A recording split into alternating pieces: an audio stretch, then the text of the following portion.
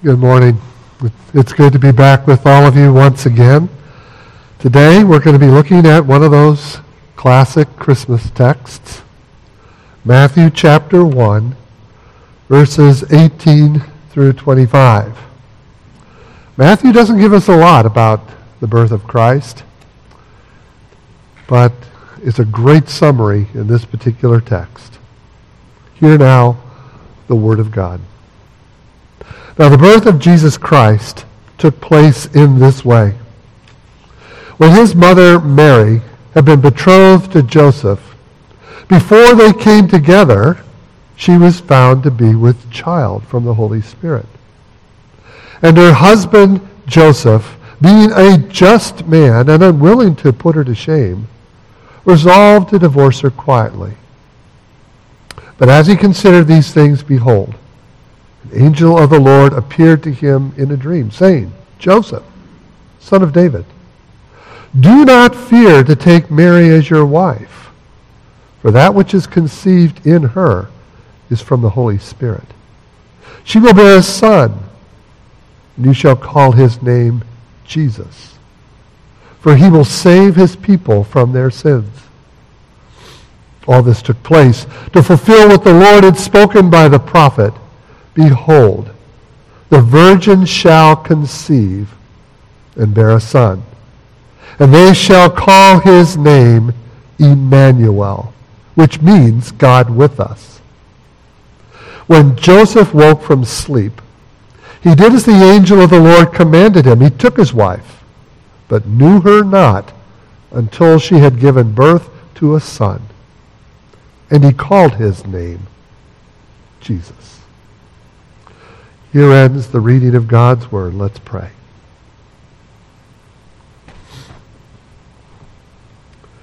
Our Father in heaven, we gather in this place and we worship you. We bless your holy name. We thank you for your goodness and grace in our lives, for being the sovereign creator of heaven and earth, and the God who has loved us and redeemed us through your Son, Jesus. We dedicate these few moments to you and pray, O Lord our God, that you would speak to us from your word, that you would give us ears to hear and eyes to see, for, Lord, we need to hear from you. We need to hear words of life and truth and hope. So give us ears to hear and eyes to see, we pray, in Christ's name. Amen. Well, picking up where we left off with the kids a few minutes ago, I will admit that I am one of those who enjoys the parade. I enjoy the various activities and festivities that are associated with the Christmas season, all the decorations, the songs, the gift-giving, and everything else as we celebrate the coming of Christ. But more than that, over the years, Christmas has become a deeply meaningful season. One that has taken on new dimensions of joy, of celebration, and most of all, hope. But it hasn't always been that way. Let me explain. For many years, I had actually become deeply troubled by Christmas. Especially when I would look around and I would see so many people who were themselves in trouble. People who were sick, grieving, poor, lonely, or whatever. You can look around the world and see so much evil and violence and injustice. And we're facing many of the same kind of circumstances today in our world, with social unrest and pandemics and economic collapse, and on it goes. So you look around and you see all of this, and I think to myself, how does anybody really celebrate Christmas? How do we do that in the midst of all of this? Now, it really hit home to me many years ago in a way that impacted my entire outlook on Christmas and Christianity itself. It was actually my very first Christmas in the ministry. was at a church in Virginia. And my family had come down from Michigan, which is where we're from, and they were visiting. And we were all going to go that afternoon to Williamsburg, Virginia, and we were going to have dinner at the King's Arm Tavern there. But before we could get out of the house, the phone rang. Of course, I answered the phone, picked it up, and it was one of the women in our church, mother, wife. And she had a very desperate sound to her voice. She asked if I would please come over to the house that her husband, Bill, was just not waking up. And so I went over. Everybody was downstairs. They were waiting for him to come so they could open up presents, Sarah and the three kids. Went upstairs into the bedroom, and it was very evident after a very few minutes Bill was never waking up. He had passed during the night. And of course, that was a very difficult time for the family, for all of us. Just an absolutely heart-wrenching experience. It really shook me up. And I began to think that Sarah and these kids would never be able to celebrate Christmas again, because every single Christmas would be a horrible anniversary of what had just happened. The thing is, next year, when Christmas came around, on Christmas Eve anyway, I was standing at a graveside doing a funeral with a grieving family. And the very next year did the same thing. Now, of course, none of this is unusual. This is the world we live in, and it doesn't change just because it's Christmas. There are still wars and terrorism and violence, and people get cancer, and people die, and people are living alone, and people lose their homes. There's all sorts of things that are happening. It doesn't change just because it's Christmas. But I still find myself sometimes asking the question, so how does anybody celebrate it? How can it have any meaning or joy for them, or for any of us for that matter? And I would hear people say, fairly frequently it seemed, when something bad would happen, someone would die or tragedy or whatever, lose their job, whatever, and I would hear people say, isn't it a shame that it had to happen at Christmas? Have you ever thought that or heard that yourself? Isn't it a shame that it had to happen at Christmas? And that's when it hit me. That was the turning point. For so many, Christmas had become merely a traditional and sentimental holiday, where for a few weeks we seem to try and escape the world's realities.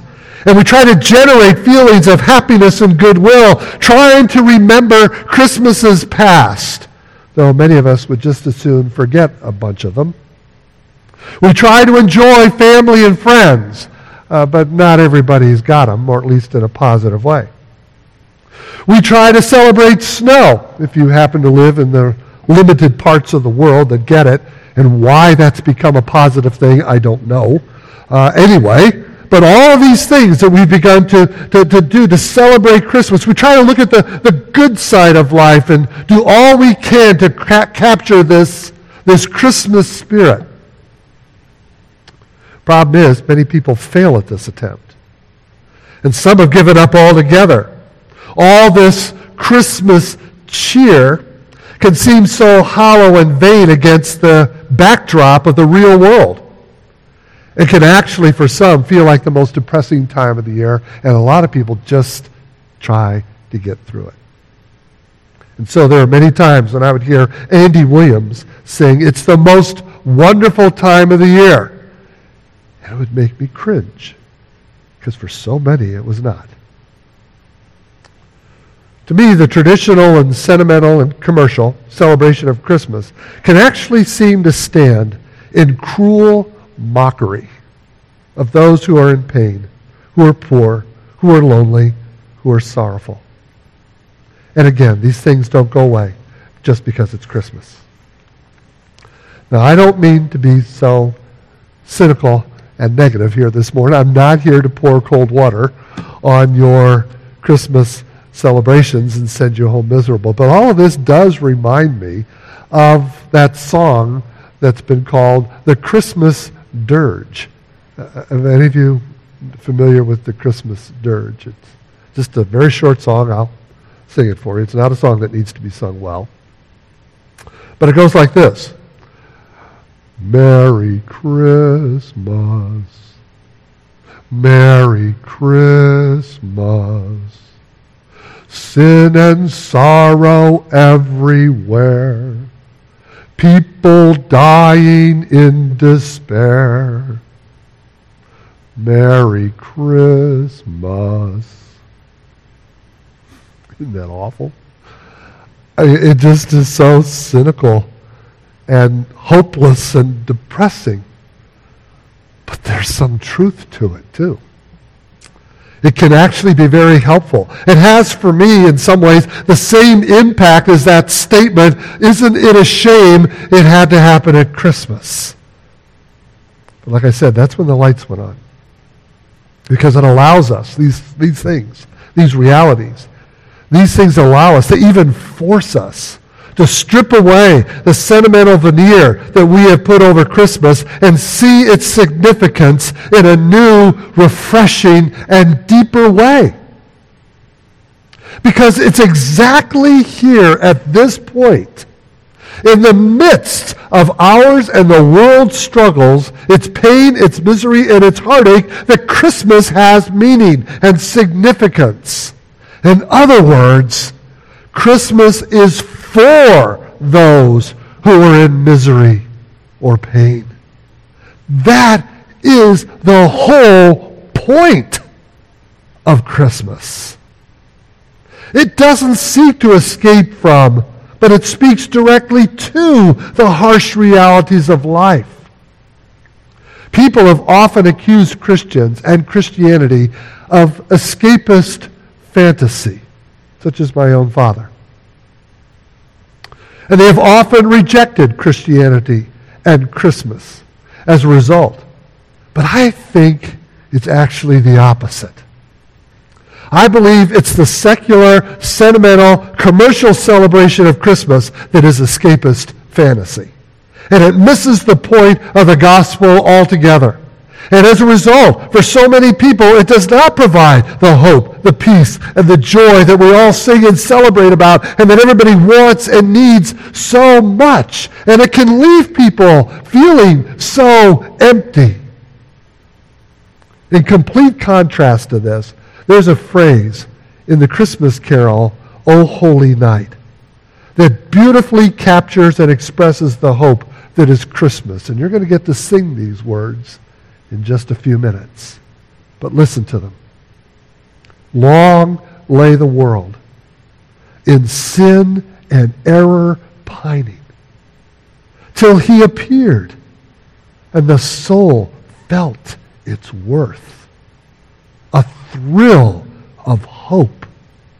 A weary world rejoices, for yonder breaks a new and glorious morn. That is Christmas. A thrill of hope. That's what it's all about. That's why we can proclaim peace to men and sing joy to the world.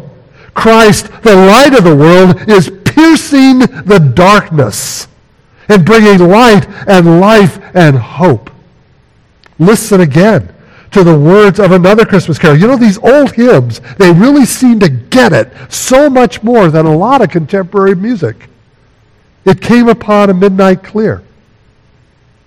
And ye beneath life's crushing load, whose forms are bending low, who toil along the climbing way with painful steps and slow. Look now, for glad and golden hours come swiftly on the wing. Oh, rest beside the weary road and hear the angels sing. It just captures what it's all about so well. Hope for a broken and weary world, for the hurting and for the lost. It means that God has seen this world in all of its sin all of its brokenness, all of its pain, and he's come near to us in Christ to do something about it, to bring forgiveness, to bring healing, to bring new life. And how does he do this? Well, it's embedded in this text, in Matthew 1. The names that are given to Jesus point to exactly who he is, what he has come to do. You will call his name Jesus. Not because it sounds good, not because your mom or dad had that name, or your uncle or aunt or grandfather, whatever, because this is who he is and this is what he'll do.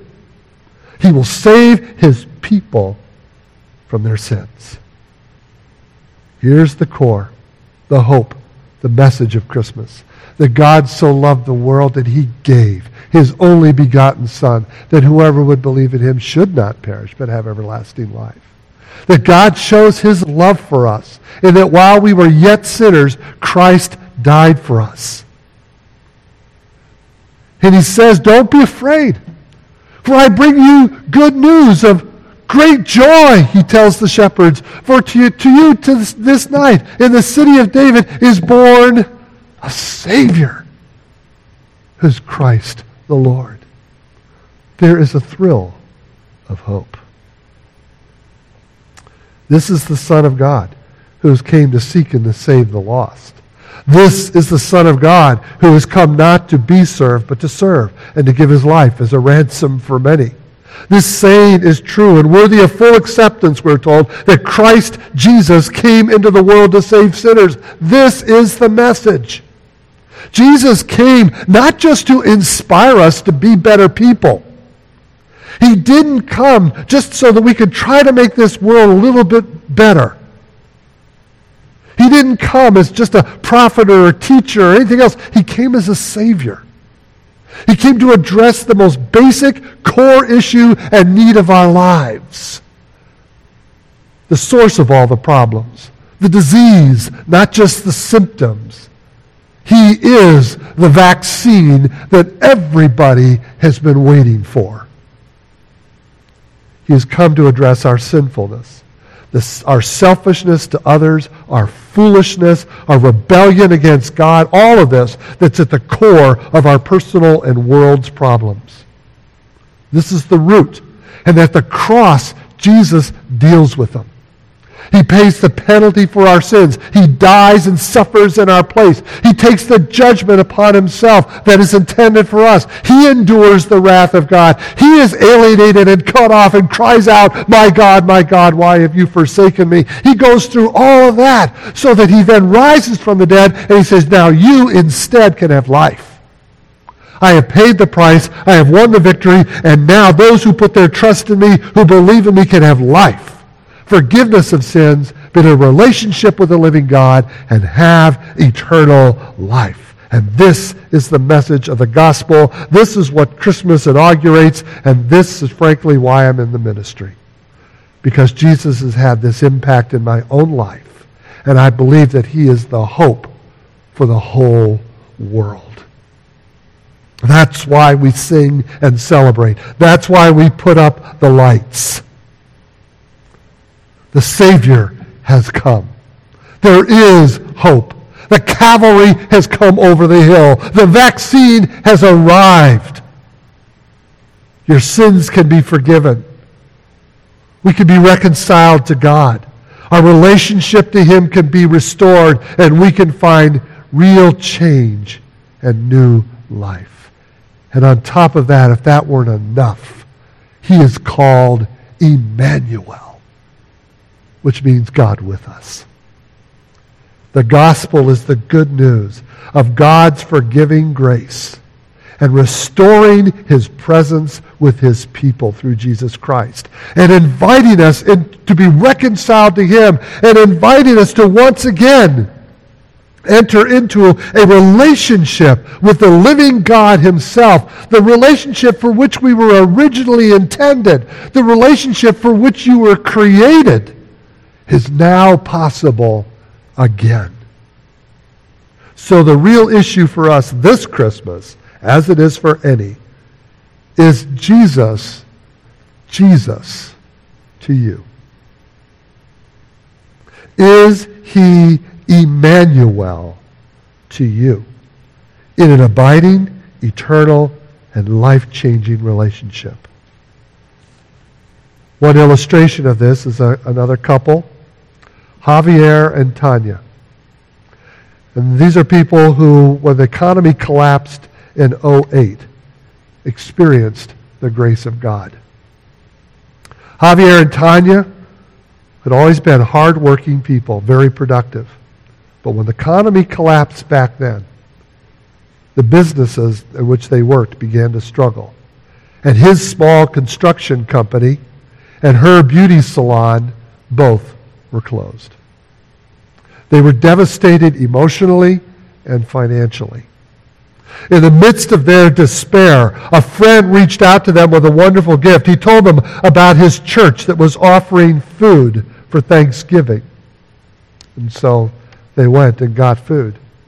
And their need was so desperate that they made this food intended for one holiday meal to last for an entire month for them and their 3 children.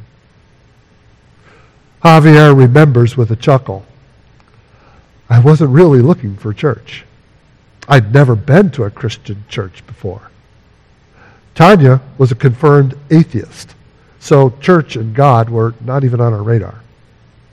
But they wanted to understand why people would give such a gift. So they visited the church. They met the pastor. They began to get to know some of the people. And Javier says their love was so affirming. They were so welcoming. I was hooked.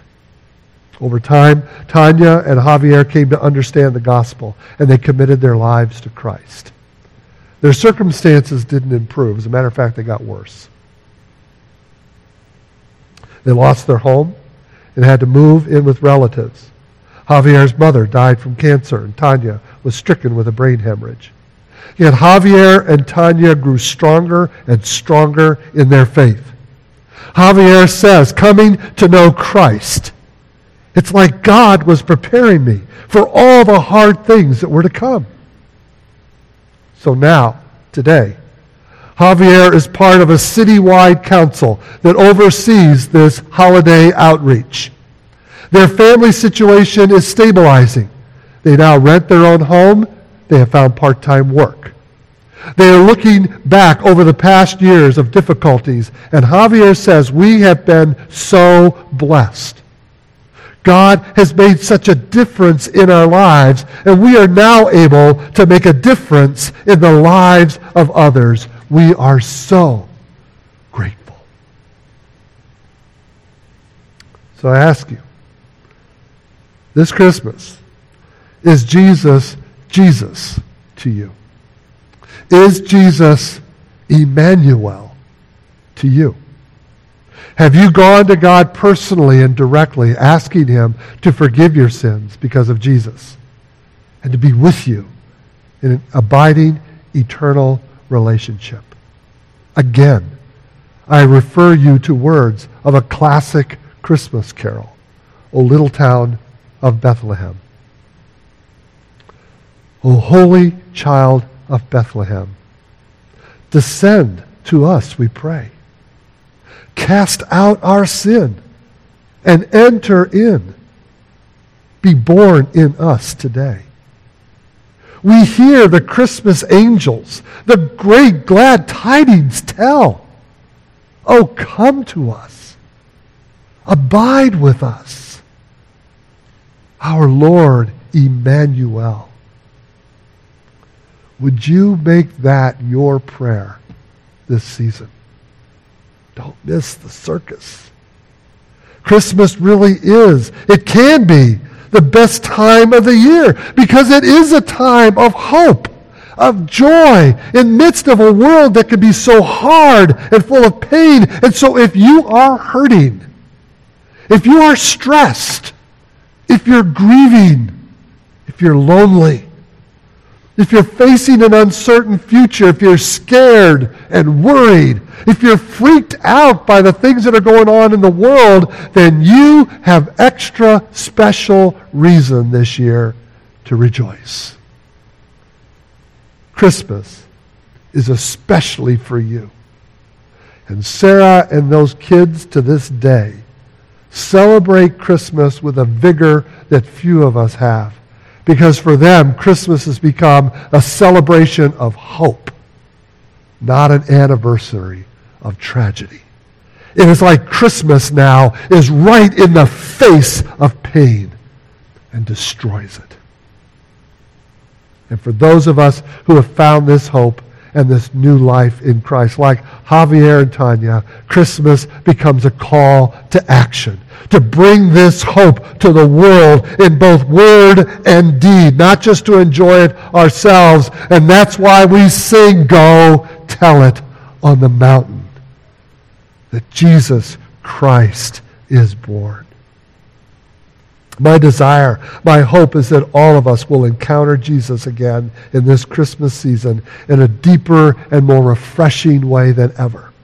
And that as you go back into the real world of your lives, the same hope and joy that the shepherds had will burn in your soul. Because we're told in Luke 2:20 that the shepherds went back to their routine dreariness. They went back to their harsh poverty.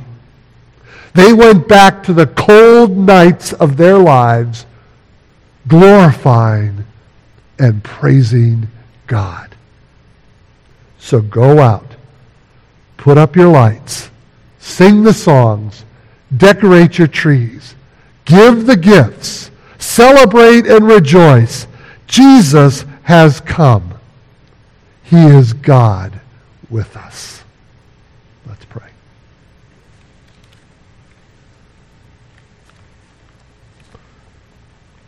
Father, what can we say? This message, this reality of Jesus and the gospel really goes off the charts. It's beyond our capacity to really grasp. It's hard for us to express in words what you have done, but somehow it sinks into our souls and we get it. So thank you.